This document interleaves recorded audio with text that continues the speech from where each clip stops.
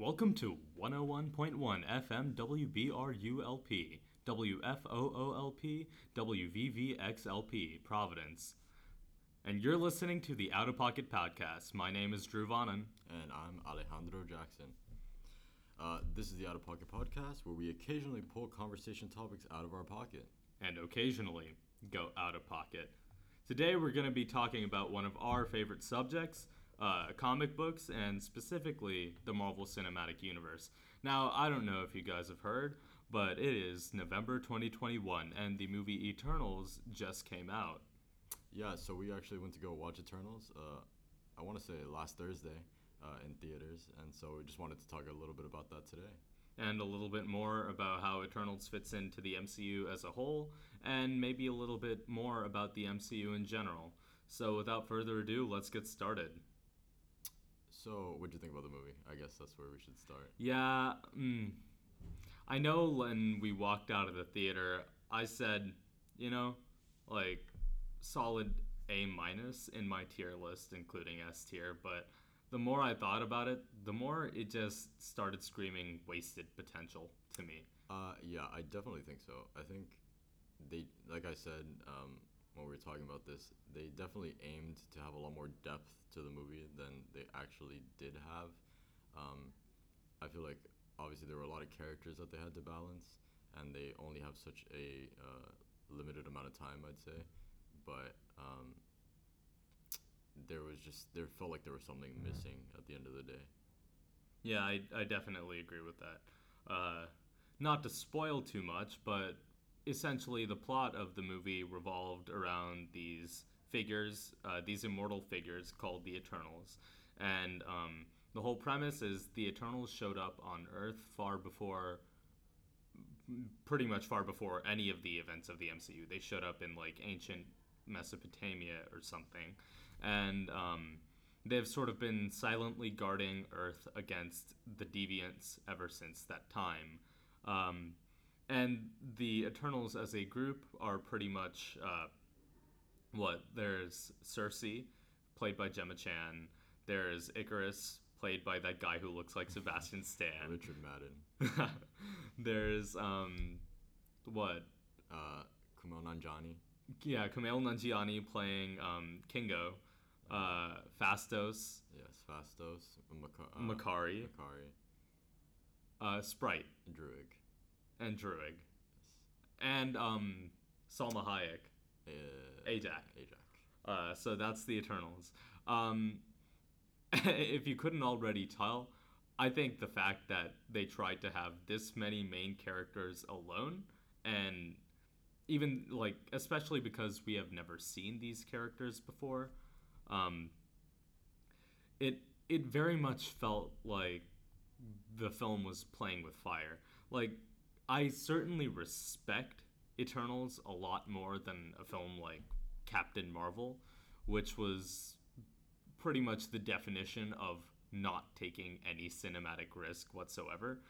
So I definitely respect Eternals, that they tried to tackle such a large challenge, introducing an entirely new superhero team without any previous context to go off of for them. But obviously, just trying to fit that into a reasonable runtime for a movie is an incredibly large challenge. And as much as I hate to say it, the movie just didn't pull it off. Definitely. I feel like, as we said, there were a lot of characters to balance. And I think another one of my issues is that, and I remember thinking this during the movie, is that the movie totally could have stood alone as its own superhero movie, with no affiliation to Marvel or the comics, and in a universe dubbed the Marvel Cinematic Universe, where everything's supposed to be connected. I unfortunately think that's a problem, because even though the movie could stand alone, the whole purpose of these movies is that they're connected, and that you notice connections between them, and that you basically can build this lore off of from one movie to another. And essentially, when watching Eternals, they made about one, maybe 2 or 3 references to other characters or other events that occurred in the MCU. But besides that, it fully stood alone. And I feel like one crucial aspect that it missed out was highlighting or talking about, I guess, sort of what the Eternals were doing during events that took place in the MCU. So obviously, um, with, can't say too much without getting into spoilers about the plot. But if from knowing the plot, you can kind of pick out a few sort of plot holes that the Eternals face due to the, I guess, if you look at essentially what their mission is, there have been events in the MCU which sort of, I guess, contradict what they should have been doing on their mission, in the sense of intervening and whatnot. Definitely.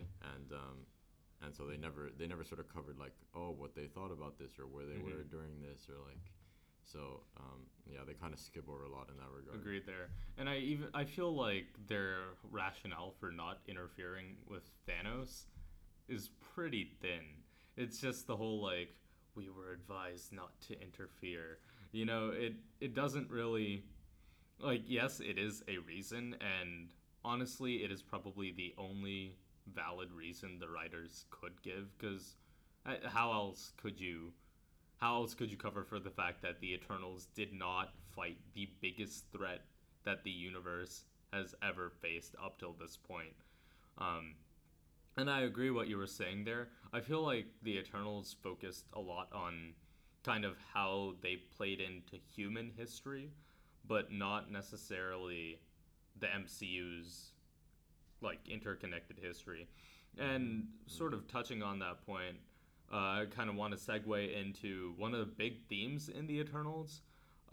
So without spoiling too much about the plot, the final battle pretty much sees our main character Cersei make a huge decision with enormous consequences, essentially going against her mission and prioritizing the human race over that.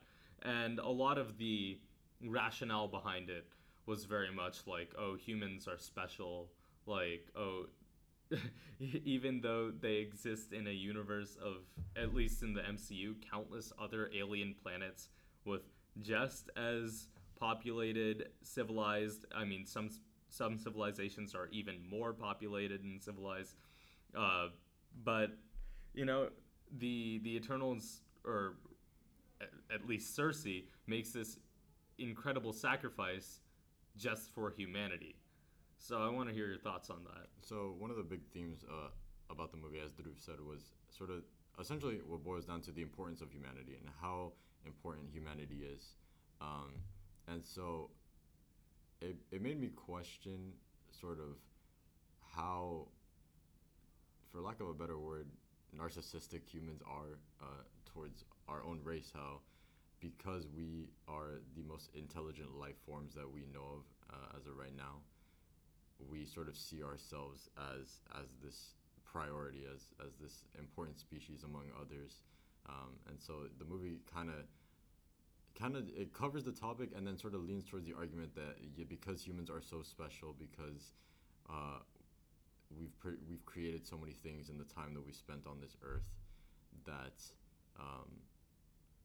that we deserve to stay here, essentially, that we deserve to I guess live until extinction, even though then again the movie sort of, I guess, kind of even covers that we, I guess, shouldn't become extinct through the actions of Cersei, as Dhruv said. And then the counter argument to that is, why not give another life form who could potentially be as smart or as creative, as capable as humans, to have a chance to essentially rise up and have their own sort of golden age. So that's sort of, I guess, the main theme of the movie is like, do humans deserve to I guess have their time here on this earth expired? Have they spent long enough time on this earth? And should we let another sort of life form sprout and have their time to grow and develop, or should humans deserve to stay here essentially permanently because of what we've created in the last couple thousand years. Couple thousand years. Yeah, it's definitely is really wild. And before we go on further, I just wanted to add a little disclaimer. Like, we have been dunking on the movie, but one really positive aspect of the movie, to me at least, was the direction. Like, as we already know, the director is an Academy Award winning like superstar. Chloe Zhao is popping off recently, and the visuals are just like absolutely gorgeous. They're filming on set on these absolutely scenic like vistas, and especially because we watched it in IMAX. Any of those scenes with um, the main Eternal, what's his name? Icarus. No, not the Eternal, the Celestial. Oh man, Erisham. Yeah, Erisham. Any scene, yeah, the Celestials, they take a much bigger role in Eternals than we ever saw them in previous MCU features. Most notably, like one cutscene in Guardians of the Galaxy.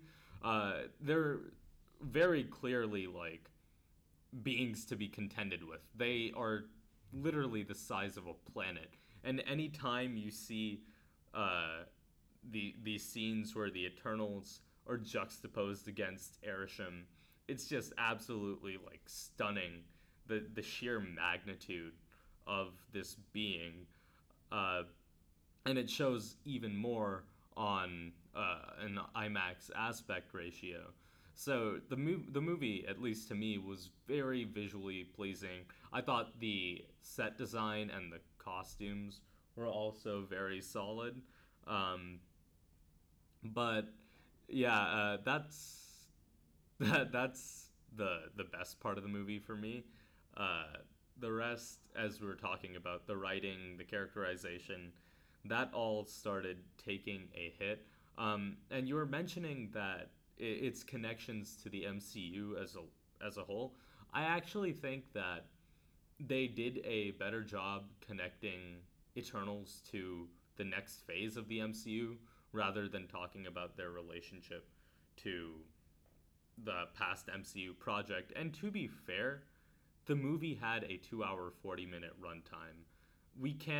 They couldn't have possibly crammed everything we were expecting of such a large project into this movie. Honestly, I think it might have even benefited from being a TV show. Like, it definitely could have benefited from a longer runtime where each character got a lot more like genuine character moments instead of the movie glossing over and being like, "Oh, you didn't see this coming? Like, this character is in love with this character, or this character has just been chilling for the last couple hundred years and we don't know what they've been up to, but we're just gonna gloss over that and continue with the plot."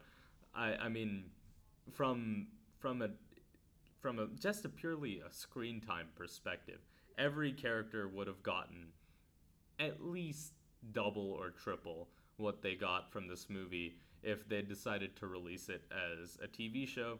But understandably, I think people are a little fatigued of MCU TV shows being a large part of where the project is headed. Because before, you could show up to theaters once or twice a year. It got to the point where you could even show up to a theater 4 times a year, but you were still caught up with the MCU. Mm-hmm. Now it's practically necessary to have a Disney Plus account to keep up and know what's happening.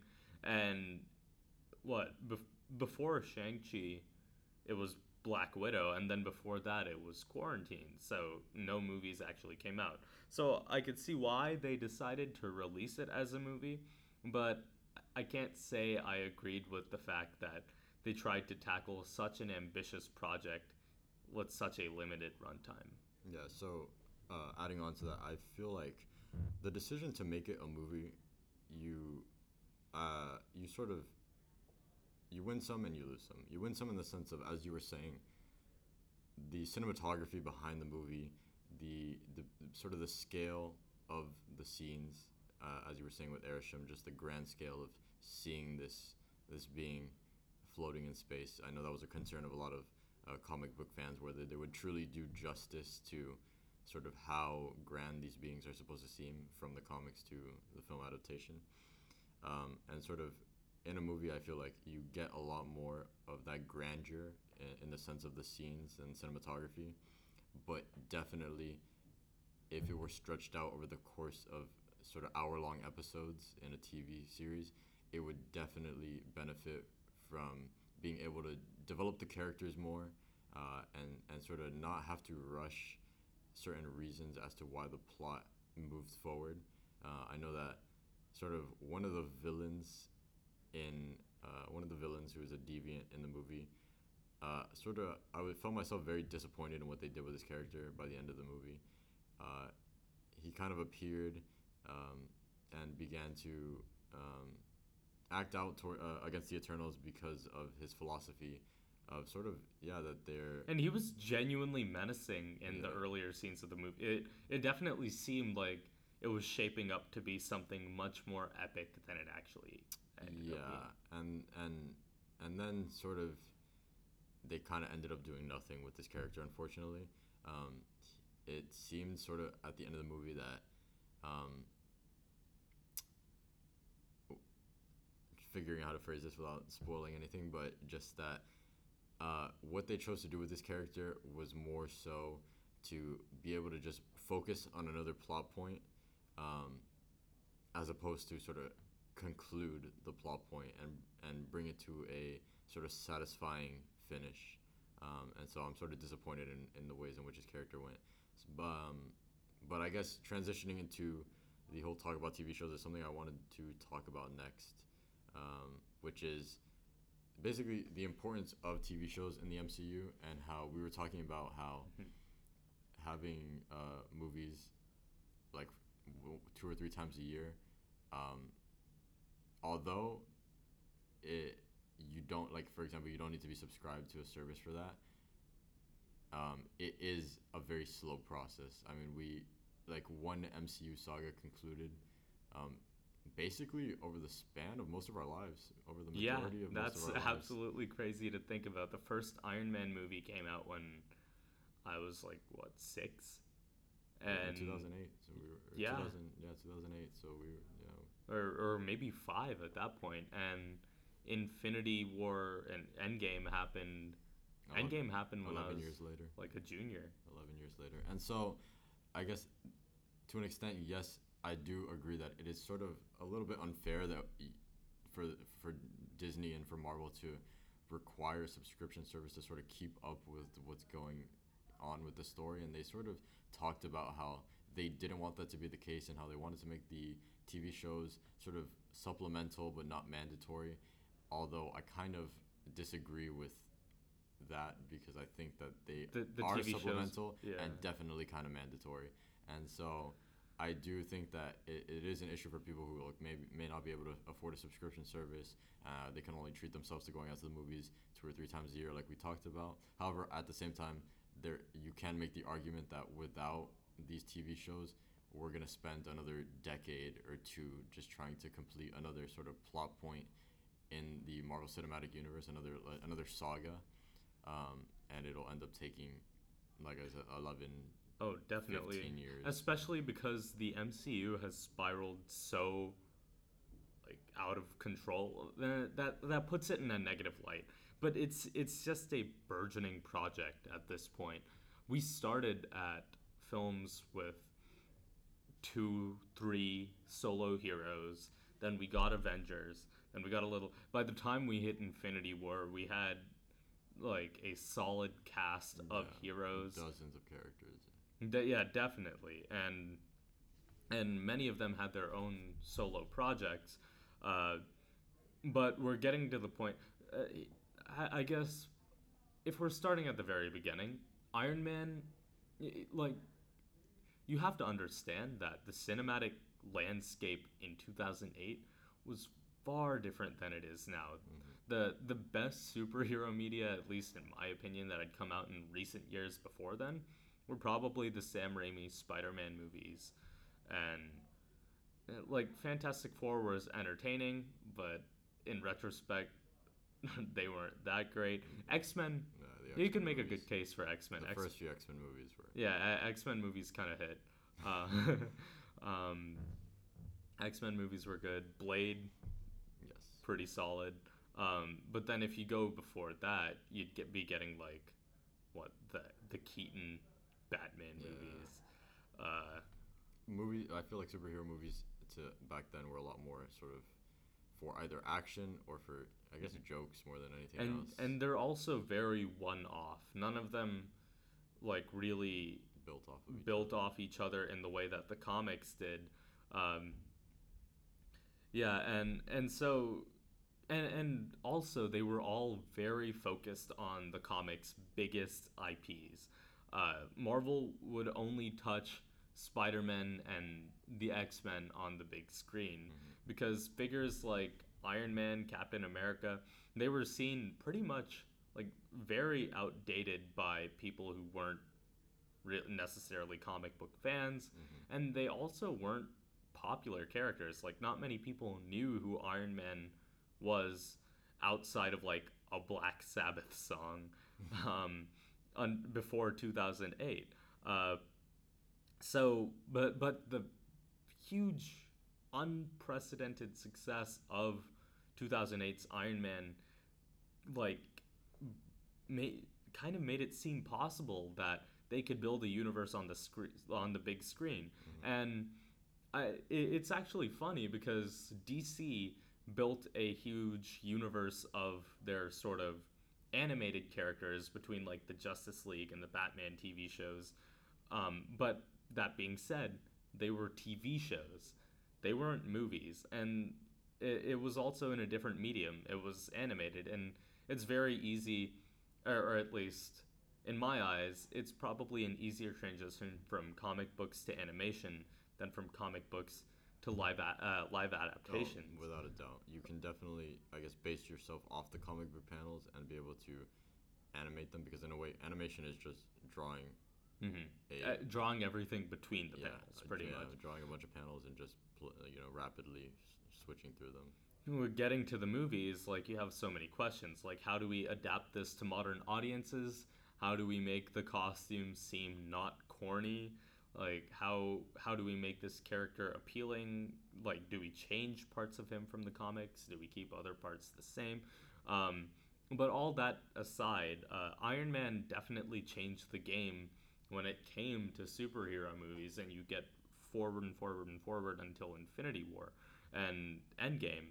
And now we're entering an era of the MCU where things are starting to get a little too large, at least in terms of, I think, what anyone could have possibly envisioned back in the day. Like, I don't think I could have ever foreseen characters like Blade being incorporated into a Marvel cinematic, or Blade's a bad example because he already had a movie, but Doctor Strange, like, who could have possibly foreseen characters like Strange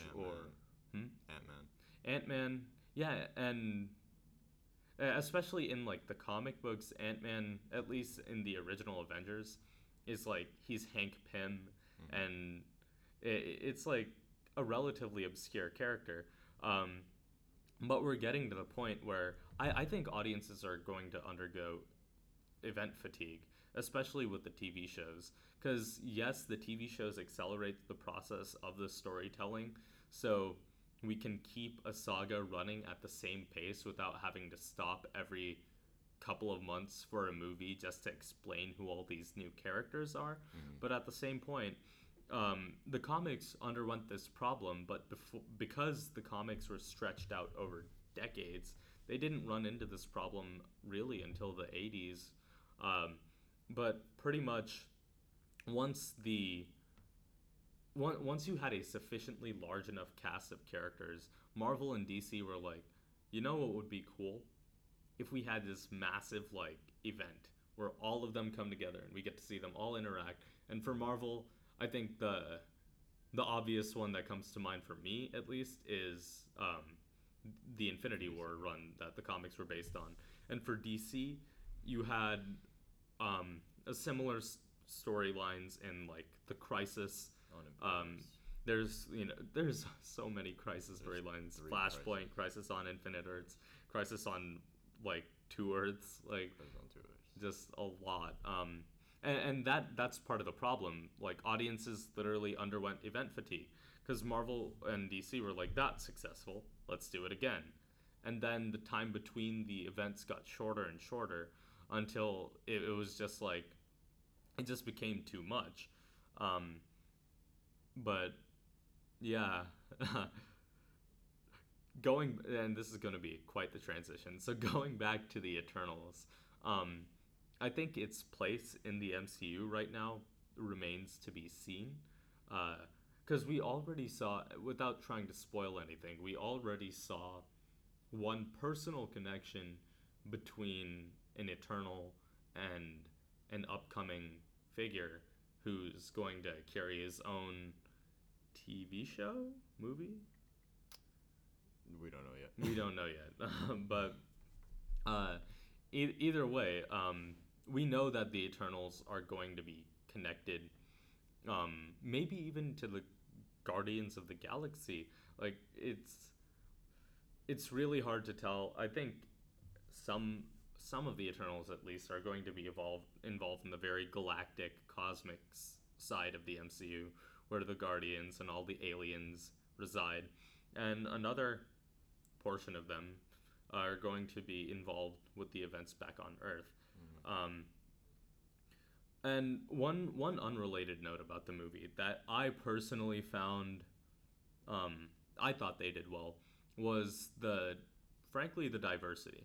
Like, yes, it's a very it's obviously talked about a lot, and I don't think any movie or any MCU movie at least handled this sort of diversity and like racial and sexual orientation and gender identity diversity better than Black Panther, just purely because it kind of speaks for itself. Black Panther is just an S tier Marvel movie, but I thought the Eternals handled diversity pretty well.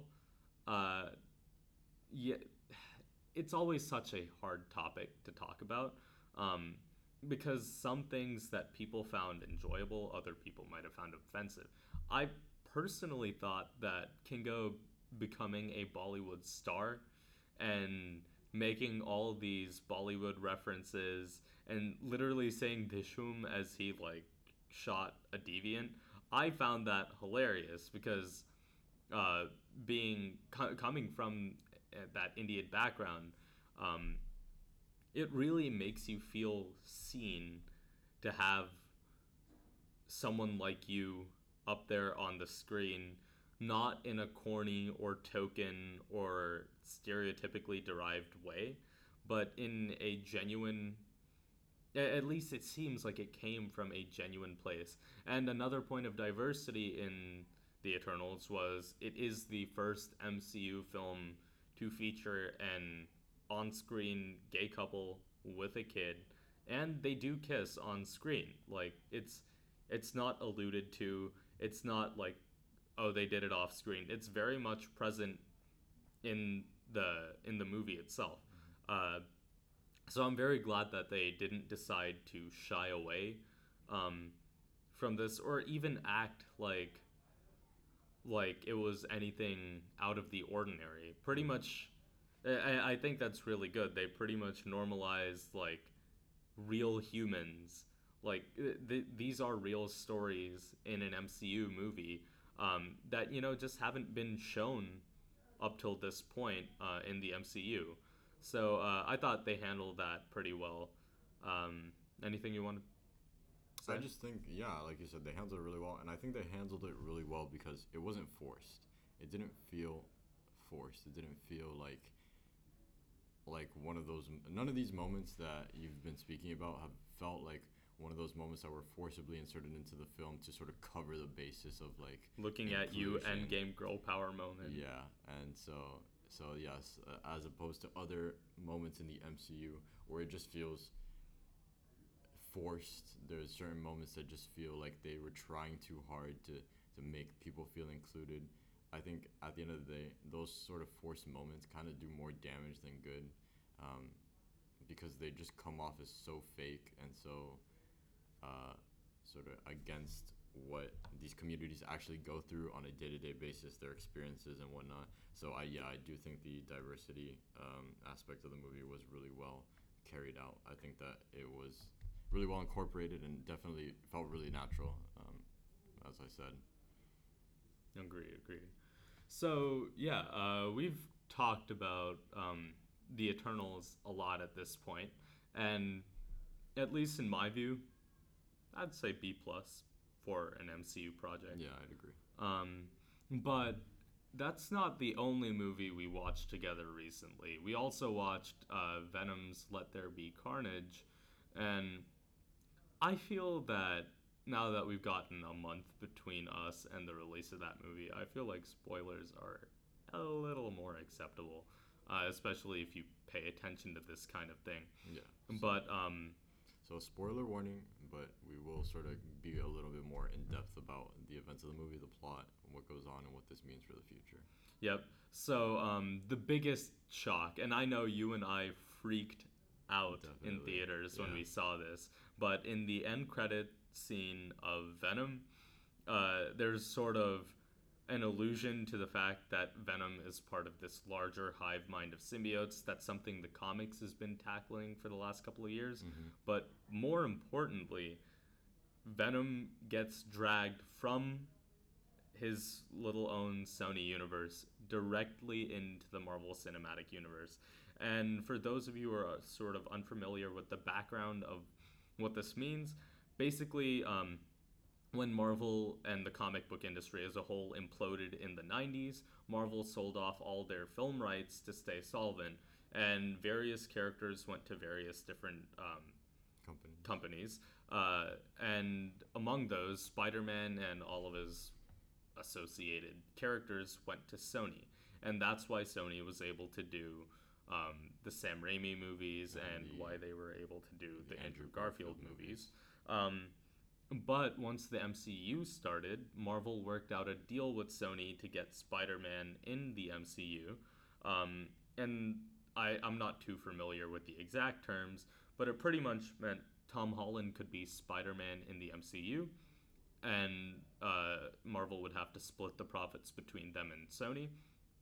And Sony would get to produce their own Sonyverse of Spider-Man spin-off movies, including, as we've seen, 2 Venom movies, the upcoming Morbius movie, and given the success of the 2 Venom movies, probably, like, they have other projects cooking as we speak. Yes, definitely. But this and there was also that scare in 2018. When did Far From Home come out? 2019.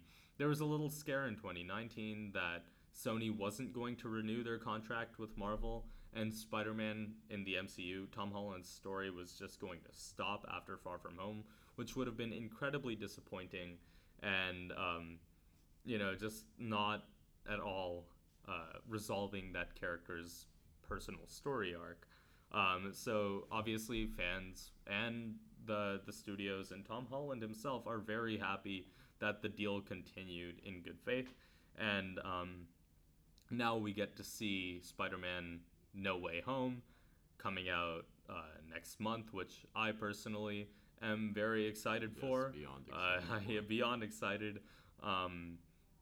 And I know, like, you and I have pretty much both said Spider-Man is our favorite superhero. Yes, definitely.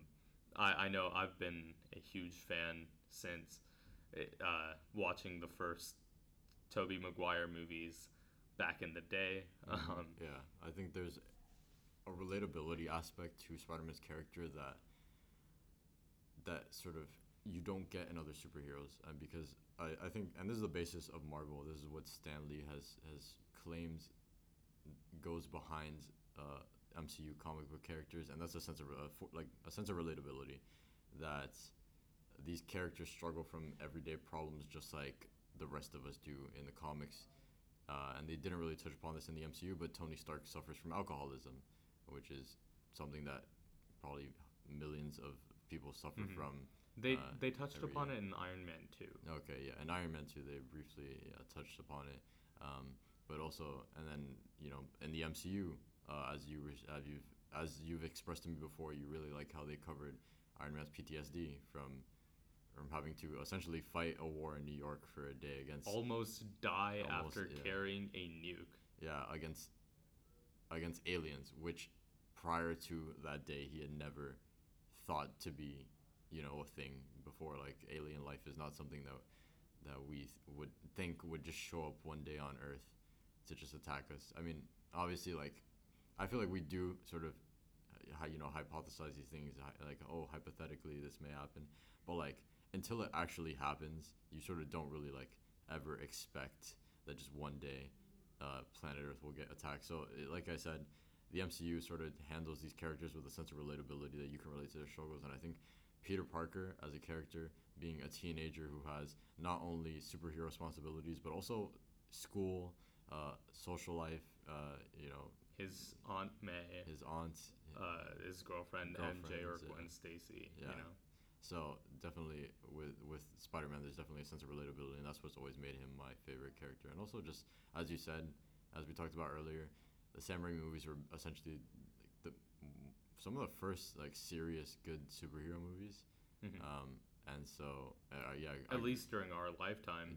And also some of the first movies I ever watched. Same, yes. I swear it was like I progressed from like Finding Nemo to Shark Tales, to like the 1970s Superman to like Spider-Man, and those were like pretty much the first 4 movies I ever remember watching. So,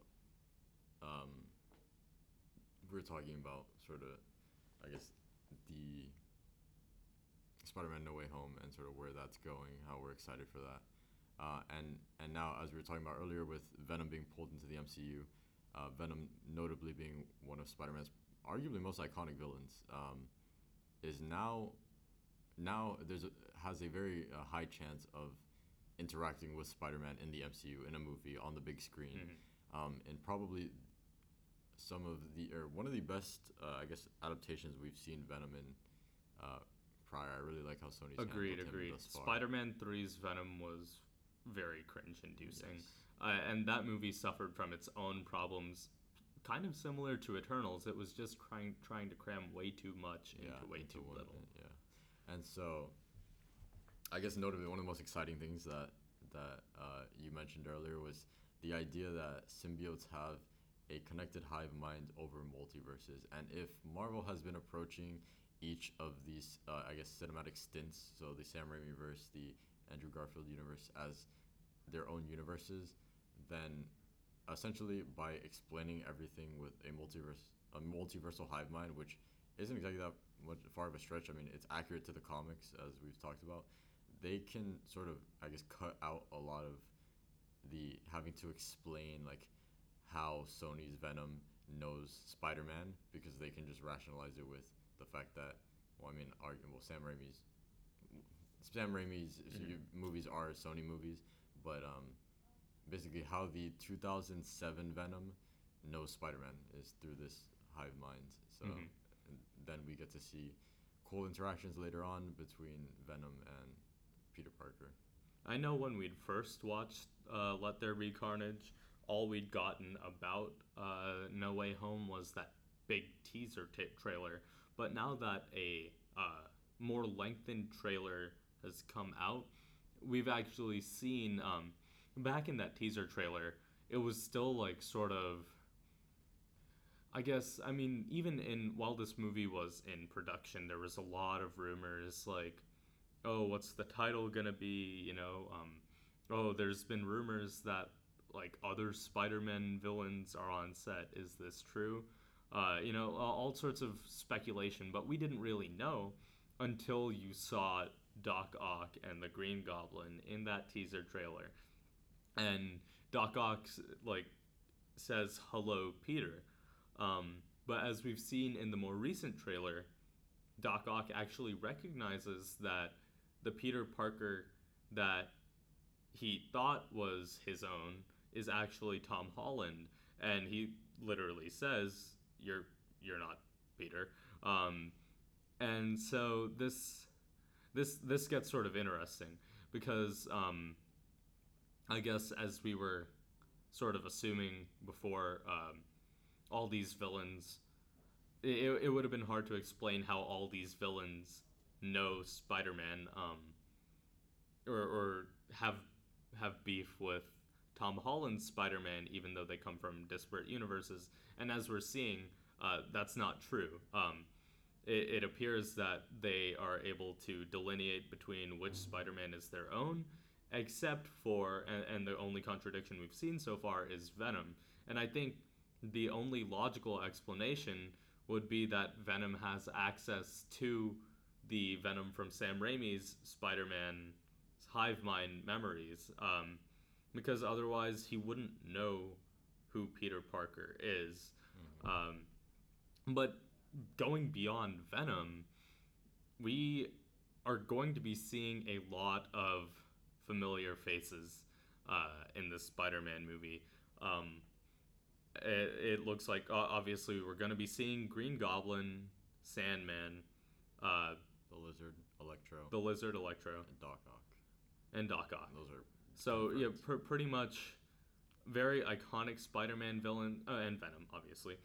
Very iconic Spider-Man villains. A lot of them being members of the Sinister Six. I think we're only missing like Scorpion and Rhino. Yeah. But it's very much, obviously, it's an absolute delight to see the Sinister Six on the big screen. But it sort of begs the question, and we're delving into basically plot theorizing. But I was thinking, as I was watching the trailer, it looks like a lot of this movie's burdens are going to be sitting on Peter Parker's shoulders. When we saw him last, he got his secret identity exposed by J. Jonah Jameson in the Daily Bugle, and that was a really nice touch, recasting J.K. Simmons as J. Jonah. He's such an iconic JJJ. Like, I could see nobody else in the role. Yeah. And it was also pretty cool how they updated it from a newspaper to sort of a podcast TV show, journalistic style. That was a nice touch. But as we last saw him, he's in very deep trouble. And Peter Parker, as we've been able to sort of like gather so far, he can't sort of keep up with the fact that everyone knows who he is. So he goes to Doctor Strange for help. He asks, "Hey, can you sort of make sure nobody remembers that Peter Parker is Spider-Man?" But then something goes wrong with the spell, and next thing you know, everyone's starting to visit Earth 616, which is the Earth that the Marvel Cinematic Universe is set in. From there, we've seen all of the iconic Spider-Man villains, but an interesting point in the new trailer that wasn't present in the original teaser, it seems that Peter Parker feels bad for Doc Ock. And Doctor Strange mentions this in the trailer. All of these characters, and this is true, all of these characters' bouts with their own Spider-Man in their universe result in their deaths. Green Goblin was killed in Spider-Man 1. Doc Ock died in a great character moment. Honestly, I love Spider-Man 2. But Doc Ock dies trying to save the world, pretty much. What else? Electro kind of gets blown to bits in The Amazing Spider-Man 2. Yeah. The Lizard gets killed in The Amazing Spider-Man 1. Sandman died. You get the point. And it looks like Tom Holland's Peter Parker feels bad about this. And he's trying to stop Doctor Strange from what we don't really know what Doctor Strange is doing, but it seems that Doctor Strange's viewpoint is let's send them back. Like, obviously, they have no place on our Earth. And it looks like Spider-Man's like, no, we have to do something. Like, I, and I think a large part of this is going to stem from Peter Parker's relationship to Doc Ock. Obviously, it's a very complicated relationship in the adaptations we've seen, but at least in Spider-Man 2, it takes a very like mentor-mentee father figure kind of dynamic, which makes it so heartbreaking when Doc Ock turns. And in the Spider-Man PS4 games, you have sort of a similar dynamic. And in the comic books recently, we know that Doc Ock himself, and I don't remember the exact specifics, but basically Doc Ock inherits a Peter Parker's body, but eventually becomes the superior Spider-Man, as he calls himself. He becomes a force for good, at least. So these two characters have such a rich, complex relationship in the comics, video games, and movies. So I see no reason why that isn't going to continue into No Way Home, and why that's going to incite a lot of moral conflict for Peter Parker. But that's also going to lead to a lot of trouble, I think. And we hear him say in the trailer, "This is all my fault." So, frankly, I'm just super excited to see what's happening. And I can't wait for this next month to go by, especially with all of our finals and whatever. But I want to hear what you think. So one of the points I actually wanted to touch upon was, and this is also a conversation topic that I wanted to cover sort of more generally, so I guess I'll transition into that, is this idea of audience, or basically fans' connections to actors in movies, and sort of, you know, the one thing that we can't fight, which is time. Essentially, you know, these actors that we see on the big screen, they're human, just like all of us. They age. And so Doc Ock was Doc Ock in 2004, in 2002 Spider-Man, which was in 2004, which was, you know, almost 20 years ago. And so it's very interesting. I guess, so more generally, I'll cover sort of my questions about sort of how they're going to handle this in the movie, which still have yet to be answered. But that's sort of, for example, like Doc Ock, you know, Electro, Green Goblin, as we've covered, all of these characters unfortunately died in their respective movies. And so it seems, as they've said in the trailer, that these villains were all pulled into the MCU Spider-Man's universe before their deaths. Either basically right before their deaths, maybe, you know, a day or two before they were set to die in their universes. And so then I guess my question is, how are they going to pull these characters like from right before their deaths, but then also pull Spider-Man from those universes? So I guess my question is like, will they pull Spider-Man from, I guess, the same time periods that they pull these villains from? So they'll basically be the same Spider-Man that we saw in their movies, or will they be more grown-up, older versions of these characters? And so who have had to contend with their actions and the fact that they killed these villains. Yeah, not only that, just also more experiences after their bouts with these villains. And have they confirmed that Tobey Maguire and Andrew Garfield are going to be showing up? Because I feel like that's been all but confirmed through speculation. That is not confirmed, but yeah, it is.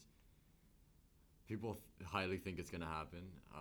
Personally, I think both of us are hoping that it does happen, because it would be not only just a really amazing moment overall, but just a culmination of basically watching Spider-Man through our entire lives.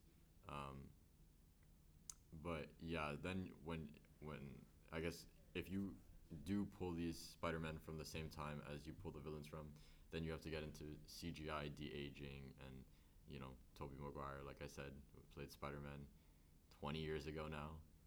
So, you know, obviously they would probably have to de-age him. Or are you going to introduce these sort of older, wiser Spider-Men, and then you have to sort of, I guess, deal with the plot point of, like, how are these characters from the same universe but at different time points being brought into this universe at the same time? It's kind of, weird. It's a little bit to, like, it's kind of a bit to deal with when covering, the multiverse. But then again, the multiverse spans space and time, so we'll see how they handle it. Yeah, and going on the point of older, wiser Spider-Man, and I knew I was going to have to talk about this at some point, but my favorite movie of all time is Into the Spider-Verse. And I thought they did a phenomenal job with Peter B. Parker. Mm-hmm. Obviously, I love New Girl. It is one of my comfort TV shows. So getting to hear Nick, Jake Johnson, play Peter B. Parker was obviously a treat, especially because Nick just acts like a grumpy old man, and that is what Peter B. Parker is. And more importantly, a lot of people theorize that Peter B. Parker is very adjacent to Tobey Maguire's Spider-Man, because we see in his "Let's do this one last time" scene, there are a lot of similarities between scenes in the Tobey Maguire movies and the scenes that we see Peter B. Parker, like the iconic upside down kiss, the car being thrown through the cafe, like etc. etc. So if this isn't Tobey Maguire's Spider-Man, it's at least a very similar adjacent Spider-Man in the multiverse. So we have already seen a big screen take of that older, more experienced, more jaded, cynical, grizzled Spider-Man. And first of all, it would be lovely to see like a similar character on the screen in No Way Home, but I do feel like they would have to approach it differently, because a lot of Peter B. Parker with Jake Johnson being a comedian, and the movie being animated and taking on at least a little lighter tone when it came to those scenes. A lot of it was sort of played for laughs, like him like sort of getting a gut, getting out of shape, like aging in that respect. I feel like they're gonna have to handle it differently, not just because we've already not just because Tobey Maguire and Jake Johnson are different actors and have different styles, but we've also seen a take of an older Spider-Man already. So to avoid retreading the same steps that Sony has already done, they're gonna have to do something different. Yeah. So then, I guess like I said earlier, that I wanted to, approach this from a more general sense is, how will cinematic universes handle aging actors? As we saw, aging actors, not only aging actors, but also just changing actors. Like we saw in Endgame, I'm pretty sure it's been long enough, but Robert Downey Jr.'s Iron Man died in the final battle. And so sort of now these Marvel Cinematic Universe is missing an Iron Man, essentially. And that's something that the comics have never had to struggle with, because they can always sort of find a way to just bring a character back.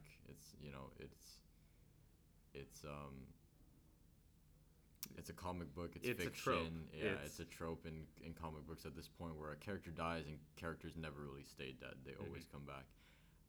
In cinematic universes, it's not that similar. Unfortunately, characters, like I said earlier, people age, actors age, and so you would either have to kill a character off and just not be able to use that character again, or B, change the actor for a character. And I feel like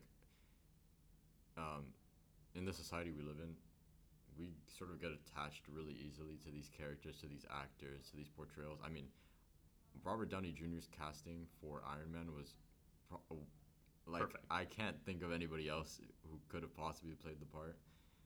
And I feel like that's a really crucial thing, because now we sort of get so attached to these characters and these representations of them, that the idea of having an actor replace them, having them cast someone new for the role, seems kind of like a disservice to the character, and it just seems like sort of a backstab to the fans. And so I find it really, it's something I think about basically every time after I watch a Marvel movie, which is like, where are they gonna go, and how are they going to develop all of these characters, sort of taking into account the idea that these actors are gonna age, they're bound to contracts, and eventually they're gonna stop playing the role. And then on top of that, just sort of how can you implement stories like as we know, the Marvel Cinematic Universe is based off of the Marvel comics. How are you going to implement stories, such as Jonathan Hickman's Avengers and New Avengers, which is one of the greatest comic book stories ever written? How are you going to implement these stories without characters such as Iron Man and Thanos, now that they're already dead in the Marvel Cinematic Universe? It kind of seems like you can't, and so we're kind of left unsure of where they're gonna go from here on out. Yeah, and definitely going off that point of getting really attached, I've heard that there's sort of a ongoing petition right now to recast T'Challa, the Black Panther, in the Marvel movies, especially after Chadwick Boseman's tragic passing away. And I personally am so strongly against it, not just because for all the reasons you already mentioned, but especially because, at least to me, Chadwick Boseman was just like iconic in the role, and it would be an incredible disservice to the fans and to him to recast anyone else in that role. And it's also going to be interesting to see how the MCU handles that, given that so obviously someone has to step up to the moniker of the Black Panther, as it's happened in the comics. And in the comics, it's been Shuri, but there have been sort of controversy surrounding Letitia Wright stepping up to the role of Black Panther. I'm not going to get into it. And so it seems like another potential character to step into the role is M'Baku, who we've already seen sort of challenging T'Challa for the role. We've already seen him as a competent leader, and he even showed up in Endgame. So it's going to be interesting to see where that goes. But I think you're absolutely right about sort of how many times can these people keep suiting up? I remember this was already a question. I was reading an article way back when in like 2014 about Andrew Garfield's Spider-Man. How many times can the guy keep suiting up? Mm-hmm. And they're absolutely right. And I think we got very lucky that Tom Holland was very young when he took on the role, because it's definitely more comic book accurate. I don't remember exactly how old Tobey Maguire was, but he definitely was not a high schooler. Yeah. When he took on the role, and Tom Holland obviously wasn't either, but I feel like he was far more convincing as a high school aged Peter Parker. Definitely. But he's aged since then. Mm-hmm. I mean, he came into the MCU in 2016. It's been 5 years. And actually, this week, and speaking on this topic, Tom Holland actually a couple of days ago, basically released a statement. Well, obviously, probably in an interview or something like that, saying that if he's still playing Spider-Man at the age of 30, then he thinks he's done something wrong. Mm-hmm. And so, definitely, these actors can't keep playing these characters forever. They have entire careers spanning them. They have a plethora of different genres that they can sort of be a part of, apart from superhero movies. And so, if we really talk about, sort of as we mentioned, sort of towards the beginning of this conversation, how the MCU movies would release a movie or two a year, Tom Holland's now 25, and if he doesn't want to be playing Spider-Man by the time he's 30, that gives us 5 years. And as we talked about before, 1 to 2 movies a year. He basically gets a movie every 2 years. So within 2 movies, he'll probably be done. And so that then brings into the question the importance of these TV shows, which sort of fill the gap in between the sort of years in which there isn't a movie for a character. So as I've heard, this is obviously a rumor, this is alleged, but the tentative plan for Peter Parker is to release 3 more movies with 3 seasons of TV shows in between. So Wow. Spider-Man freshman year, which was recently announced for Disney Plus, will be the first season of his show. And then we'll get a movie, and then season 2 of the show, and then a movie, and then season 3, Okay. and then a final movie. So Absolutely. so that's sort of how I guess they're going to handle these aging actors, and then they'll probably have to find a replacement for the role, which will likely be Miles Morales. Yeah. Well, that's a really interesting thought. Unfortunately, I think our time is coming to a close, but I always love talking to you, bro. Yeah, I enjoy talking to you too. And that has been the Outta Pocket Podcast on 101.1 FM, WBRULP, WFOOLP, WVVXLP, Providence. That's been our time. Thank you and good night. Thank you and good night. We'll see you next time.